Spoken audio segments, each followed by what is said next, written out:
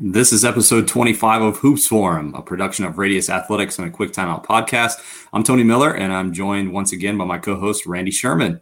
Before we get to this week's conversation, I want to thank our sponsors over at 323 Sports. As you begin to think about your orders for this upcoming season, they have some incredible deals on team gear as well as uniforms. There are a couple packages that they're putting together right now. There's one for just $150 that comes with a shooting shirt, a jersey, shorts, and a team backpack. You go up from there and you can add pieces to that order. So I would definitely check them out. You can visit them at 323sports.com, or you can click the link below if you're watching here on YouTube or on Twitter. We're going to talk this morning about some of the things that he and I both, probably he more so than me, but as we have worked with coaches, talked with coaches, been coaches ourselves, some of the things that have come up regularly in conversations. I want to stick to about 5 of these. Some of them are bigger ideas. Some of them are subtopics probably within those ideas. So we'll try not to make them extremely long. Without any further ado, Randy, let me go ahead and just kind of start off with the first one here. Big picture here, but kind of the reality of trade-offs is where we want to start. Kind of talk about how that has applied to basketball coaches in general, and maybe some specific examples of that you've seen in your conversations with coaches. Yeah, first things, let me just say this, like this topic idea for just sort of like these 5 lessons that we've learned from counseling, speaking with, and working alongside coaches. I sure hope that none of them come across as like, I know the answer, I've got all, and you don't, or something like that. Like, these are all things that I encountered when I coached and problems that I still struggle with, in my current role. And that being said, I don't want anything to come across like, man, these coaches really need to work on this, or I'm preachy or anything like that. It's just observations from topics that keep coming up when I've now that I have this bank of thousands of hours of speaking one-on-one and in group settings with coaches about their day-to-day life and the job. So I really hope at least it comes off sounding not like, preachy or condescending or anything. So yeah, the reality of trade-offs is one thing, when I started speaking with coaches long ago, that I noticed like maybe just a way of thinking that coaches sort of don't, that they could improve upon, and myself included, like for like the idea that to get, you have to give, and that everything sort of comes at a cost. So I would speak with a coach and they would talk, maybe have an interest in amping up the pressure of their man-to-man defense or something like that, since I wrote a lot about that. And this is just one tiny example, but the reality of trade-offs might be, okay, well, I get to teach them about man-to-man, pressure style man-to-man, and it features a lot of denial and a higher pickup point. And then they're well, I don't want our opponents like putting it on the floor and driving it. And I'm like, well, I mean, if you want more pressure, it comes at the direct trade-off of containment. And if you want more containment, it comes off at the direct, expense of pressure. So everything about the coaching profession and teaching the game of basketball, you've got to consider not only what you want, but what it costs you. That could be practice time. It could be something like containment or pressure in a man-to-man defense. It could be those practice minutes of like, sometimes I'll get asked by a coach like, hey, do you think we can run this offense? And my answer is you can run anything you want. Just be willing to look at the time it takes and the time you need to devote to that, and where that time would come from. And are you okay with that? Just maybe that way of thinking just wasn't something I was seeing in the coaches I work with, that I try to get them to see the profession through that lens and the game. I think about the question, what are you okay with giving up, or what are you going to live with? And that can almost sometimes, though, sound like, well, we just can't do anything about it, so we're just going to kind of live with it. And that's not what I mean. We've talked to this point on this show about what matters to winning. I don't necessarily always know that somebody from the outside can tell your team. We've talked extensively on this show about like the 4 factors. I mean, you can't dispute with those. So there are things within the game that obviously if you don't do them well, then your team's probably going to lose. Your team's probably going to struggle. But if it's getting into like micro skills of the game or whatever, we all have just a certain amount of time that we can work with. What are you going to do in that time for your team with your program? What do you consider the most essential things? What are you willing to live with? And I've found that only comes by you taking the time to sit down as a staff and talk through those things for you to have an analytical eye into what are the numbers saying, what actually is happening in our games, not what we think is happening, back to our biases conversation, but like what is actually happening. And then based off of those, deciding, okay, what then are we going to spend the most of our time doing? Yeah. And just sort of like prioritizing, maybe another way of dealing with the reality of trade-offs. Like, this is what we want most. This is what we're going to devote most of the time of. I'm aware, I've been made aware that this might, have this, this is the downside, or the if you make a pro and con list, these are the cons of this decision or this strategy. I'm aware of them. I know them, and I accept them. That's where I've tried to get with coaches. Okay, so the first one there, the reality of trade-offs. There are going to be trade-offs. What are you willing to live with, and what are you deciding is going to be most important for your team? So that's the first one there. All right, second one here. This one's a good one. We all have probably at least felt this in our hearts. Maybe we haven't verbally communicated it to other people, but we have felt that our problems must just be our problems. But in fact, your problems are not unique to you and your team. Absolutely. I think, I would speak to a coach, and, maybe it was my first conversation in a one-on-one type setting with them. And I typically just kind of want to get to know their coaching situation. That helps me help them. So, but what I kept hearing over and over again is maybe a coach who's, not quite satisfied with the results their team's been getting. And they start in like this, like, well, let me tell you about where I coach, or this school, or this community, or this town. And we face this unique challenge of, we've got kids who blah, blah, blah, I started paying attention to those conversations. And what I noticed is I was hearing the same laundry list of problems from guys that, coaches that coach girls teams, coaches that coach boys teams, coaches that coach in the city, coaches that coach in the rural area, coaches that coach in college, coaches that coach in high school, youth coaches. You don't know it, but I just got off a call with a coach on the other side of the country coaching a different sport than you. Maybe they coach girls, you coach boys. But when they said, hey, let me tell you about some of the problems I'm facing, they were the same thing. They were the same problems. So I think we like our problems sometimes and like to think they're unique. And like they my challenge has always been, when I have this conversation with a coach, is your problems are not unique to your team. Chances are the schools that you compete against in similar classification, size than you, face the same issues.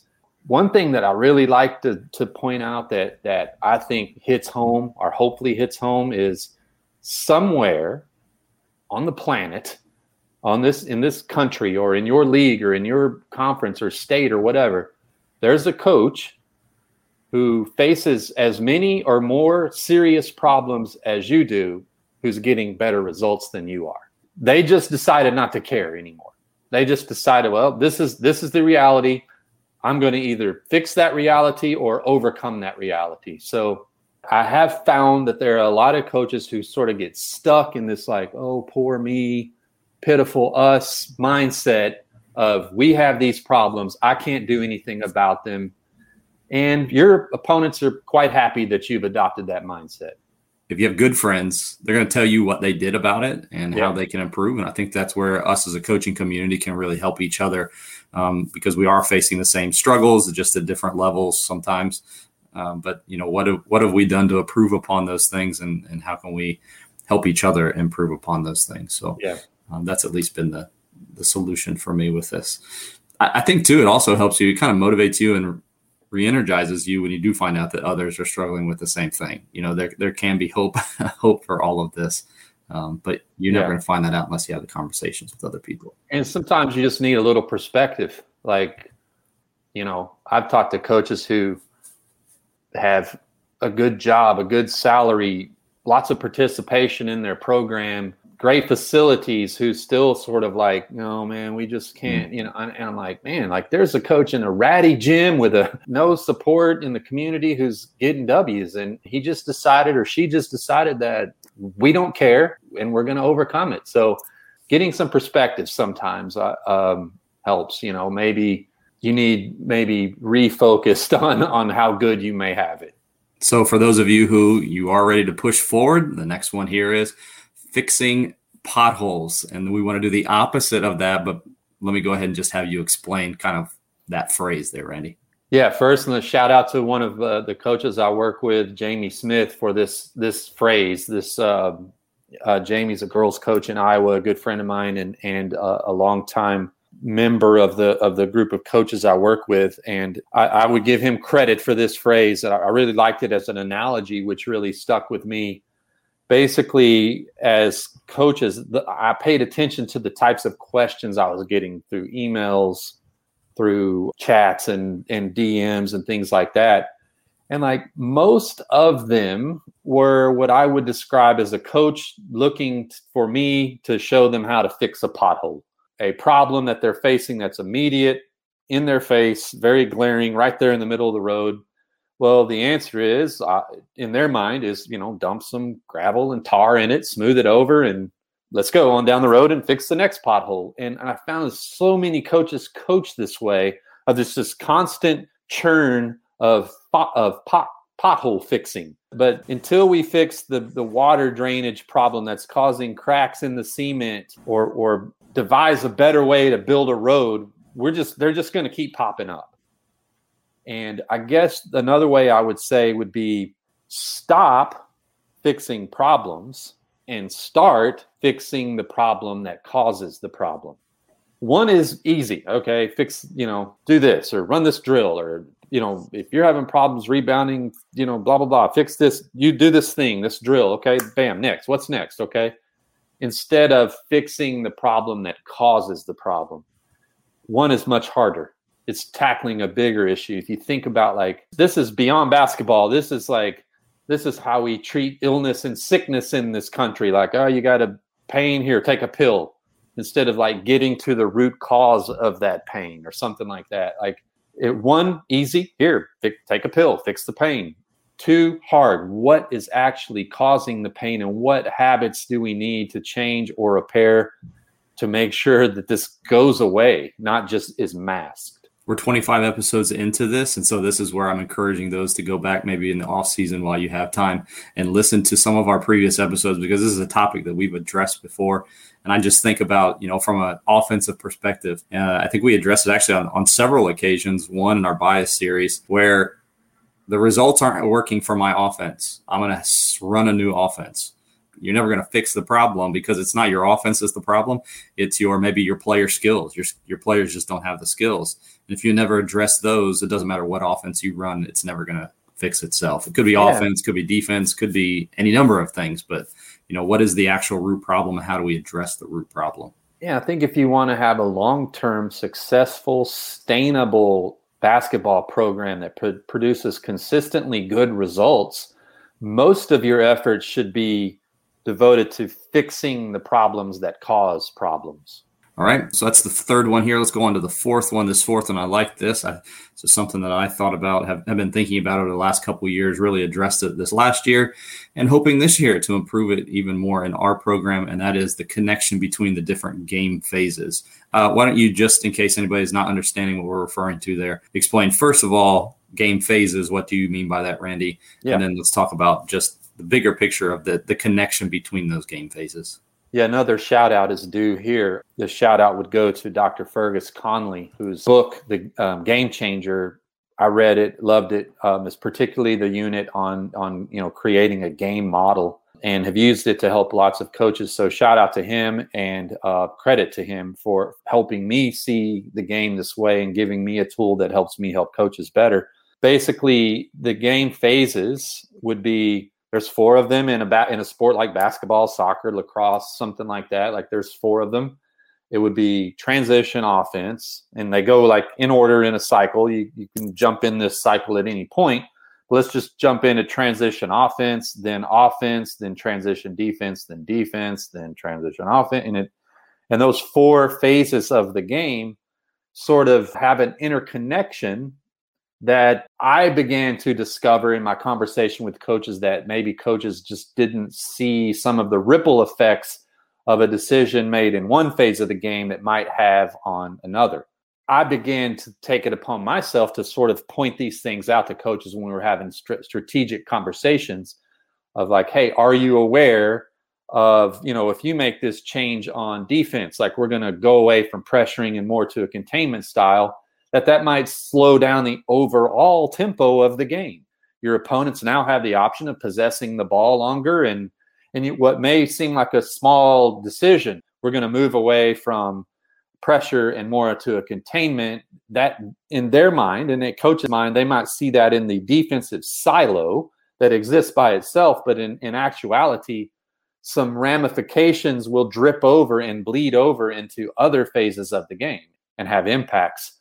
So what I've tried to do with coaches for the past few years is sort of like, let's start with these 4 main phases.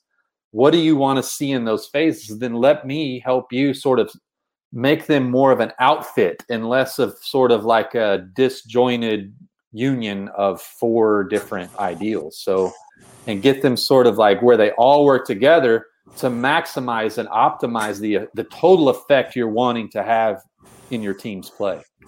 In my conversations with younger coaches, I actually had this exact same discussion with a group that's in my online master's program that I work with. And what I have found is they grow up in a certain style, and their coaches may not necessarily, or they don't understand the reasons for their coaches' decisions about the different phases of the game and the choices that they've made and what their team's going to run or play. And so what they bring to the table in their own coaching philosophy is what their coach did or what they liked about things. And there really is no connect between the two. And the unfortunate part is that sometimes the coupling of what they choose is actually a good thing and it's right. But I mean, it works well together. And so they have success.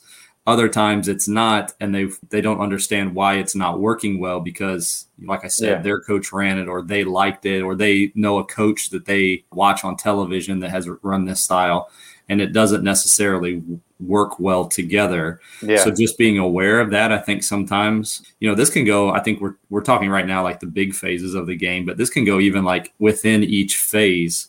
I'm reading a book right now by Mike Jacaki, he was on my podcast just a couple weeks ago, but talking about like lockdown defense. And at the beginning of his book, he was just talking about even how you guard a pick and roll, how you guard in the post, like those different phases within one phase can be disjointed and cause your team some problems if you're not thinking about positioning and that sort of thing. So if you're losing sight of sort of the overriding philosophy of the whole, you may make a mistake in the part that's a little bit out of alignment with that. Yeah. I hear and I read in the comments this last week, like, I want my team to play fast, and then they're going to come down and sit in gaps, or they're going to play like pack line defense. And I think it's just they just don't understand yet what it's doing. I'm going to press. Okay. We're going to sit back in a 2-2-1 full court press. Yeah. And like, there are teams who have some mismatched phases in their game model and have success and do it knowingly. Like, I'm aware that this is a little bit, and that's okay. But if what a coach is telling me is they want to create an overall effect in their style of play, I try to help them get these and point out the overall ripple effects that might exist in one and carry over to another. All right. Last one here, final one. I like this. We've touched on it actually a couple of times as we've gone through this, but focus and distractions. I think probably this maybe even completes like a full loop back to the first one at the beginning here. So focus and distractions, what are you referring to here? Man, when I first started talking with coaches 6 years ago and just sort of like what my mission when I started this was when it began sort of changed and evolved and is still doing that. One of the things that it pivoted to quickly. First, I just thought I was going to be sharing stuff about, motion offense, pressure man-to-man defense. Here's some drills. Here's some how it works and this and that. But then, like I would get questions of like, wow, man, like that seems like a lot. Like, how did your team, do that and just that? And I was like, it's just a matter of that's basically all we did. And we put the complete focus on that. And what I've seen in the last few years from coaches just really struggling with the ability to focus and blocking out distractions. I think there's more and more information put out there every day about basketball and coaching, and much of it comes with a bit of marketing genius behind it to lure your eyeballs or get your clicks and things like that. And that as a whole, again, not everyone, but as a whole, and I hear this over and over again, the coaching population is really distracted and really struggles with distractions. And I have made it my mission, at least with a group of coaches who have bought into Radius Athletics and support what I do, of like really helping them deal with that reality that you are going to be constantly bombarded with new information, some of it conflicting with what you've chosen for your team or your program. How are you going to deal with that? And giving you the tools to sort of like understand that there is all this information. How can I keep my blinders on without falling over to the other side of that line of like stubbornness and willful ignorance, right? So that's just been really something that I found lots of coaches struggle with, that I try to help with. I always say that like in this day and age, information is free and cheap. It's everywhere. In the old days when I was a kid, information was in a library or in an encyclopedia, and you had to kind of make an effort to buy those things or gain access to them to get it. But now information is everywhere. And if something is plentiful like that, its availability is not a separator, right? Like it used to be. Like people who had access to information had an advantage in the world. Now you don't. That access is pretty much universal. So like just because you can consume all this stuff, that does not mean you're separating yourself from the competition. So I would say that in the coming years, that the ability to focus is going to be a superpower, and a coach who can do that is going to separate himself from the coaches who are just gluttonous in their consumption of information and become easily distracted and lose their stick-to-itiveness very quickly, because there's always a new plan, a new idea, a new something popping up. So yeah, that's kind of a big lesson that I've learned from counseling coaches, is like we are a distracted population that really needs help with this. I saw somebody put it this way: it's going to be the coach, or in this case, it was just the person who's able to curate the content that's going to have success, versus the one who, as you said, it's not the availability of information now. Everybody has the availability of information. Again, what do I need to focus on to address a real problem that's on my team and not get distracted by?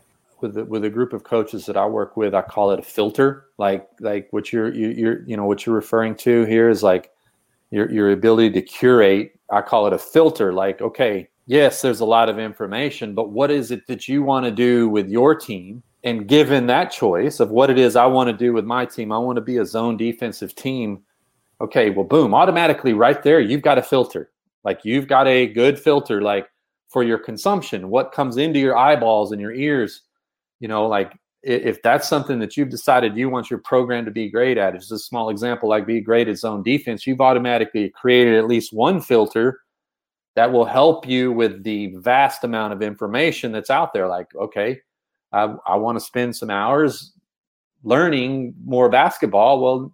Well, what genre of basketball? What type? What filter? It's a very broad topic. So that's sort of like the strategy that I give, is like, let's start with how we want to play in this gymnasium, in this program, and let that be our filter. And that gives us the freedom of blocking out a lot of this stuff. You don't have to consume it all. Making a couple plugs here at the end. Let me finish with this one, Randy, because you've talked about your coaches program. I know a lot of coaches that are on here are listening. They're already connected to you somehow, but can you give them, whether it's the stuff that you do with Radius Athletics and the one-on-ones and the things that you offer to coaches, or the newsletter that you have, or whatever else, can you kind of direct them to those things? I mean, it's pretty much all right there on my Twitter profile and the link tree with all the links. But yeah, if any coach out there wants to connect with me, just reach out with an email or a direct message through Twitter or something like that, and I'll point them in the right direction. But basically, I have a program that at the top level entails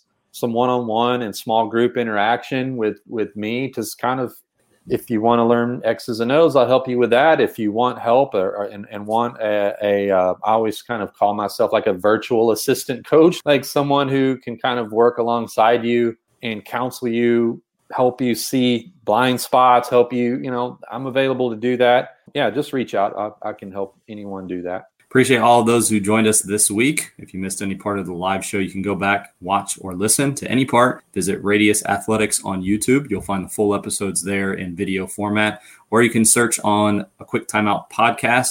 You'll find the audio version of the show. Thank you all for tuning in this week. For Randy Sherman, I'm Tony Miller. We'll talk to you again next week on Hoops Forum.